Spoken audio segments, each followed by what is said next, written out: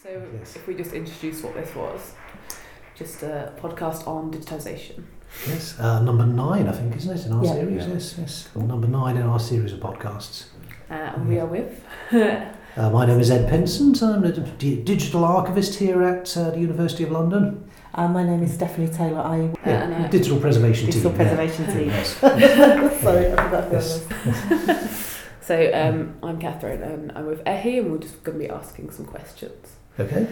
Fire away. So obviously we're newbies when it comes to this sort of thing. So if you were to define digitisation, how would you do that? I just call it a process, really, a process of conversion, transformation. And you can easily just stick a piece of paper under a photocopier these days, and if you press the right buttons, you'll have an image suddenly sent to you as an email of that piece of paper. Just scale that up, and you've got the possibility of anything that's on paper could become a digital image. And you could also apply that same principle to anything that isn't computer-based, anything we might call analogue material, such as audio or even audio-visual content. So it's possible to digitise films and videotapes as well as audio tapes. All of these things can be rendered into digital equivalents. And you could not only take a picture of a piece of text, you could even go a bit further and transform it into something called machine-readable text, which is even more exciting. And that's proven very useful for libraries who wish to digitise books. So why would you say it's such an important thing for people to consider? There's so many reasons, and people can come into it for all kinds of reasons. You could protect a fragile collection if it's, the paper material is decaying or is damaged in some way. You could digitise it, and you would show that to people rather than the original, and you try and slow down the decay of the original item. You could reach more people, because if you publish digitised content on the web, there's a chance that you'll gain a new audience. More people will be able to see stuff. There's an example of that just happening in this building right now. I saw a colleague of mine last year or earlier this year. She's doing something to do with medieval manuscripts, I think, and seals. Very, very specialist area of study, and I've forgotten exactly what it relates to. But the point is, there's very little of this content in the world written on parchment, in this old medieval hand.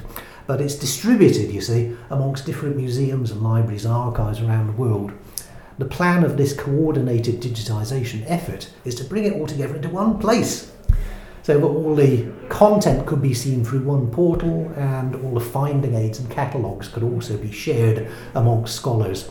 Now, you think of what it would take in the old world, so to speak, if you really wanted to see all of that content. You've got loads of plane flights to different libraries and archives, get all these different reader tickets. It's something of a huge overhead. Digitisation I think also there's also you couldn't physically bring these objects together. The risk of the travel, insurance, all those kind of things to bring these very precious objects together would be just too much in the physical. And there's been quite a lot of, especially medieval history, that's benefited from digitisation, because researchers can look at the whole thing, as Ed is saying, together. So it's quite a big thing for scholarship and research as well. I mean, this is just the beginning. What's going to happen is that the more and more content becomes digitised, the more you've got the chance of doing comparative studies. You could aggregate content, statistics. There's all kinds of possibilities open up to you, and it becomes much easier to do. There's still more reasons why you would do this. I mean, there would be a business records related reason. Whereby, this happens quite a lot, a business decides one day that storing paper is too expensive and creating paper is too expensive, so they think, wouldn't it be great if we could scan everything? And sometimes these projects work out and sometimes they don't, because the people who initiate the project don't realise how expensive it can be, and they don't realise all the work that's involved. And they especially don't realise the amount of metadata that you have to create in order for it to work. It can pass on a saving eventually. I think also that some commercial outfits see it as greater efficiency as well. So if you can digitise things that are paper, it becomes more searchable. It's more of an efficiency within the business. We've seen that quite a lot as a reason as well. That's true. It's more efficient. So, I'm trying to think what else. Yeah, archives benefit, libraries benefit, researchers benefit. I think also you can share, Ed's mentioned sharing with a wider audience, but we've also had people on courses that we've done who have, for example, wanted to digitise things that are quite old and precious, so that school children can interact with them in a classroom situation. So you're never going to give a Tudor manuscript to an 8-year-old. However, if you've got a digital copy that they can play around with, explore and work with, it opens up a whole new level of interaction for them. Okay. So how would one go about digitising a project like that? Is there a specific method, software? Well, it's funny you jump straight to software, you see. As, one of the things that, what we advocate is not jumping straight to software, and what we advocate is plan, and plan again, and think very, very carefully before you even initiate any kind of digitisation project. So yes, there's methods for doing that. It's basically a very sophisticated form of project management that involves talking to your stakeholders, understanding the collections, understanding what use people intend to make of it, seeing whether you can support the outputs of any kind of digitisation project and go on supporting them. Thinking very carefully about whether you are actually meeting a need or whether you're just doing it because you feel like it. Often a project does do that. Almost on a whim, they think, let's just digitise this collection because people are bound to be interested, and they waste an awful lot of money. It's a very time-consuming thing to do. So then you've got to think about stuff like copyright and legal aspects. Can we legally make digitised versions of this content, and if we do, can we distribute them without breaking the law? All kinds of considerations. I wish people would think about all these things, even though it appears to be deferring the project, before they start thinking about purchasing a scanner. Yeah. I think also from our perspective as well with the archives and library side, digitisation is time consuming and expensive and often requires specialist staff, so it's a big investment, and we also like people to think about how to get it right, as Ed's saying, for the audiences but also for the longer term, so they're creating digital content that can be preserved as well, so it'll endure. But I don't mean to shout at you about software and IT. I mean, there are standards you can follow, and it's a very good idea to follow standards because you don't want to steal yourself off and just go into a little silo where the collection will only work on your platform, in your building, in your systems, this kind of thing. So you should use file formats to save the content in which are robust and recognised and work outside, conform to standards, in other words. And particularly if you intend to commercialise the content, which is yet another reason why you might want to do it, because you might want to sell the scans in some way. And also, when you're doing the scanning, there's lots of things you should do about ensuring consistency, and this is one of the hardest things to manage, and people always get it wrong, especially if you've got 10 people doing the scanning. You should give them very clear specifications about what you expect. And it's not putting the thing under the scanner that's difficult, it's the save as stage. That's where things always go wrong. Yeah. You've preempted my question, yes. which was the challenges that people come across. Well, that's one of them, yes, the save as management thing. Other challenge would be they don't realise what they're getting into. If the project is not scoped or defined properly, they'll suddenly run out of money before they complete it, and that the budget was not adequate because they didn't reckon on what it was going to take. It really is incredibly time consuming. Then you've got an overhead of the stuff that you're creating. People think that this is neutral in some way, but the scans take up space on the server, and especially if you do them properly, they can be quite big resources. And if you didn't tell your IT manager what you were doing, you might run out of space before you know where you are. And the other thing, which is a corollary of that, is people don't think about keeping it in the long term, or at least they don't give enough planning to that. And we would say you should plan with the assumption that you're going to keep these resources for a very long time, because you should regard them as an investment, as an asset that you spend a lot of time creating. And it's not just some surrogate, it's not just like a load of photocopies or something, it's, it stands a chance of being a very, very useful thing. So I would like to see some kind of long-term planning built in to make sure that it doesn't get deleted, that there's space for it, it's backed up, it's retrievable, and that becomes another project on top of just creating the stuff, because then it starts to shade into a preservation plan.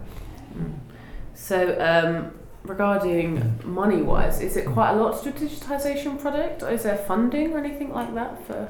There is funding, yeah. That's how a lot of them get started, isn't it? Yeah, there are most of the funding councils, and especially things around heritage, will offer funding in this area.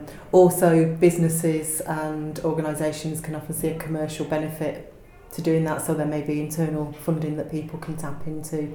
Ed's mentioned things like being able to commercialise and sell maybe scanned images, or offer greater interaction with the collections and these kind of things. So there is money around, but it's very sensible to plan through thoroughly what you want to do and make sure that funding, whether it's internal or external, is going to cover everything that you're going to need, and scale your project accordingly. Yeah, it's a Mellon Foundation, isn't it, who I always seem to think they fund a lot of these projects. They do, yeah. There are various various places that would do that. But don't they get something in return? Don't they get copies of the content? I think so. It depends on what the nature is, I think, of each project and what people are doing that for. There were some quite big digitisation moves by Google and Microsoft a while ago. Yes. Although I think they've stopped doing that. They did a mass digitisation of books at British Library, the Bodleian, various other places around the world.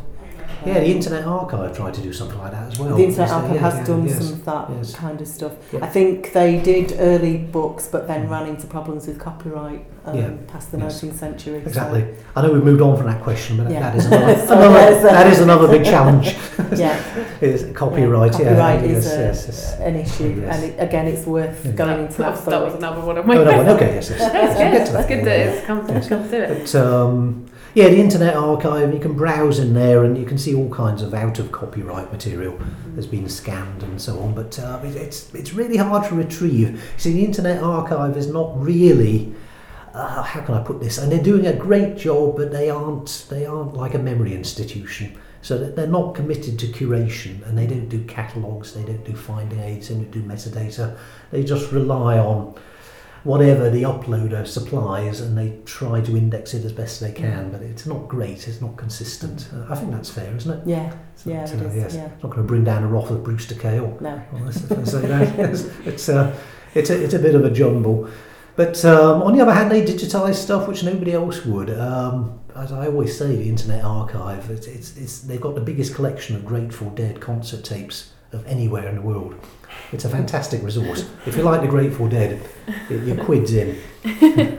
So you guys mentioned a lot about planning. I'm guessing that's one of the key elements to a successful project. Is there any other key elements you think would be important? I think there's a big question around whether you do the actual digitisation work yourselves in-house, or whether you outsource that to someone. It is kind of a part of the planning stage, but I think it's important enough to be a thing by itself, whereby you are really certain about what you want to do, whether you're doing it internally or whether you're outsourcing. So you're very clear on, as Ed's mentioned, all the things like what file formats you're going to be using, what resolution images are going to be scanned to, all those kinds of areas, so that you don't waste time and money and end up with something that isn't suitable. And I think we go into, on the course, we do go into the kind of the pros and cons areas of doing this, but I think I wouldn't favour one over another, but you need to be really, really prepared and brief people really well about what they're doing. Yeah, I would say the same, really. It's to be clear why you're doing it, because then that will impact on all the decisions you make, and you really got to think far in advance to what the final endpoint is going to be and what use you expect to have made of this content. There was one particular project I was involved in which it did actually involve scanning for an organisation, and the person who initiated it had not really thought about what use their staff was going to make of these scans. And I had to explain in the report, you realise there's a difference between a JPEG and OCR, for instance. Yep. Because if we could just do black and white JPEGs, that'd be really cheap, but they're mute, they're not machine readable. And you can understand them, a human being can understand them if you look at them on the screen. But if you're expecting to search the text that's embodied in those pages, you come unstuck. That sounds kind of obvious, but that's a stage they hadn't reckoned with, and there wasn't even clarity amongst the team or the staff as to which would be best. If some of them said, "Oh, we don't care," this is just something management came up with. But some of them said, "No, we absolutely got to be able to search this stuff, or it's useless." So it's worth bearing that in mind. That is a classic. It's a classic, not planning. Yes, a classic. There are certain expectations, yes. And I think one of the kind of myths that we need to bust around digitisation is that just by making a digital copy, it will be searchable. If it's text, and it won't be. But there's often a sort of knowledge gap, and people just expect by digitising something that is text, they're going to be able to search it, and they build whole follow-on projects based on what should be OCR and isn't, and then they can't actually do the follow-on work that they expect. So that is one of the classic myths around it. And conversely, there's another case of where people didn't understand about serving images over the web, and the images they tried to serve were just far too big. The resolution was enormous. But they thought, well, this is what our users require. We must have the best possible quality images served. And they did this heedless of the fact that it was really chewing up bandwidth and causing the internet for the rest of the organisation to slow down. And apparently, because they didn't know that you could make a 72 dpi image, they thought that this is all we've got. They happen to be 600 dpi TIFFs. So this is the kind of thing.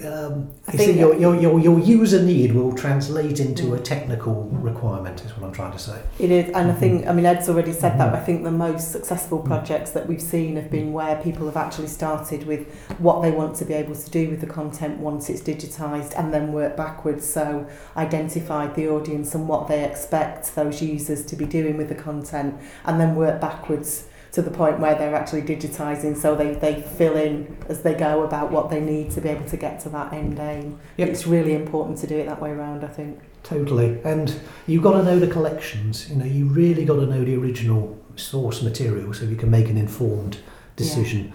Yeah. A simple little thing like you could ask the question of the people doing the project: do you think your users need to see this in colour? And they should think long and hard about that, because if they don't, there's a chance we can make an enormous saving in terms of resolution of images and server space. A colour image of the exact same resource is 8 times as big. You guys have basically answered all the rest of my questions, which is good. No, it's good. Yes. It means that you guys are really good at exactly knowing exactly about digitisation. I wonder if it'd be good to talk a little bit about what you guys are offering at the moment. In January.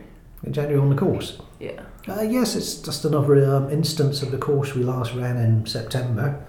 It's just an open public course. Well, we'll try and get you from start to finish on a digitisation project. We'll try and cover most of the stuff we've talked about. Lots of planning, bit of copyright, standards for how you would do save as, file formats and so on. But also at the end we demonstrate various access mechanisms, and that's jolly interesting, because there's loads of links you can find of archival and library catalogues, and it's just a way of opening people's eyes to the possibilities of how you could expose this content to people. And some of them are sophisticated, some of them are basic, but as long as it meets the need, that's fine. What I always like, and my ideal would be, it should be able to serve the resource and the catalogue on the screen at the same time. And that may sound like a simple request, but it's not always that easy to meet. And I think the best systems that I've seen are those that they manage to keep the catalogue entry on the screen along with the resource that you're looking at. and those are the ones we like. Hey, do you have anything to ask? I can just see one question here. It just says who should be interested in this course? Who should be interested? Yeah. Who is sort of content ideal for? Well, I think anybody who's thinking of doing a digitisation project, just so they know where to start, it might help them. But we're not the only offering out there. I mean, they ought to start with the Impact Centre of Competence in Europe, digitisation.eu. They've got a very strong, how can I put it? They're very professional in terms of how they understand and teach digitisation. And it's a very good starting point if you live in Europe. On the other hand, they don't do a face-to-face course at the moment, and we do. So I think we're the only offering in the UK just now, because the JISC used to have a specialist body that did this, JISC Digital Media, but unfortunately they've been disbanded now because of all the cuts at the JISC. So they're not doing it. I think even their web page is gone now, so a lot of their online resources aren't available. I think on the course that we ran earlier in 2016, as I've mentioned, it was really interesting to see how many different projects we got. So we did attract people who were either at the start of a digitisation project or thinking of bidding for one, or had kind of got the plans in place for the funding but wanted to do the next thing. We had a real variety of people, so we had some people from commercial companies who were looking, as Ed had mentioned, to digitise business-related records and papers and legal documents. We had people who were interested in looking at photographic collections.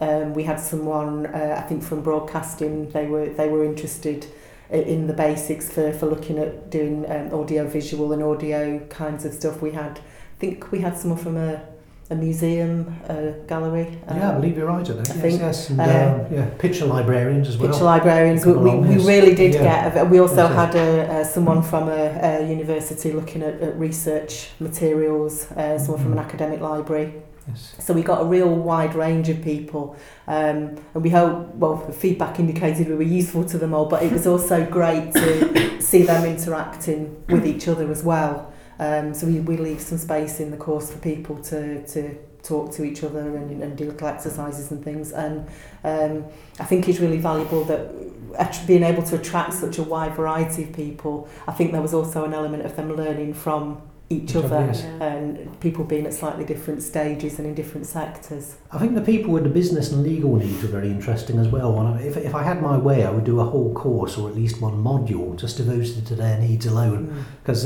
they've got a very specific problem to do with authentication and integrity of the content. What it comes down to is that if they're proposing to scan a warehouse full of paper, as these people were, and then get rid of the paper, would the scans be admissible in court? And how could they prove that they were actually copies of what they purported to be? I don't have a glib answer to that, but there's various steps you can take. But I think what it comes down to is the chain of custody. The process of creation has to be much more carefully recorded so that in itself becomes an auditable thing. You could, if called upon, present as evidence the way that you created these scans, and it's been fully documented, and you can match that work against the actual stuff you've got stored on the server, and say, we didn't just knock this together. It's not a load of forgeries. It's the real things. And but that was an interesting point, because they went away having kind of roughed out a kind of call to action for themselves. That was really important for them, and that was something that they needed to do before they undertook the project, was to really understand in their own sector and with their own particular business the implications of that. Yeah, they really had to define that legal requirement. Yeah. I think so they went back armed to tackle senior management with some tough questions on that before they started doing the work, which was useful. Yeah, it's a valid thing. I mean, it's. I don't think we've yet had a court case that I know of, anyway, that sets a precedent in this area, where an electronic document or a digitised scan of something has been. It's slightly different. So an electronic document that is created electronically is different. That is admissible. Yeah. but that's when something has actually only ever existed in digital like format. an email or something. Yes. The difference here is whether as I said, the integrity of the scanned, and whether that can be a true rendition of the paper original. Yep. Oh, that's great. That's really interesting. It is, isn't it? I've learned a lot. Can I come to the course? Well, we'll see how it goes. Yes. I think people always feel exhausted by the end of it, don't they? I always worry we're giving them too much. But I think I think it's a day that where we aim to cover as much as possible for people and really give them a head start. I like to think that when people come on this course and other courses that we do, that we sort of, we're kind of arming them to tackle the things when they get back to work. With whatever that needs to be. So I like to make sure that they understand stuff, and also that they can follow on themselves if they need to go more in depth with an area. They're then empowered to, as the people with the copyright and the legal side are empowered to go and find out more about it. So. Okay. And the course was it in January? It is in January. 17th of January. Thank you. And I think we've got booking open now for that course. Brilliant.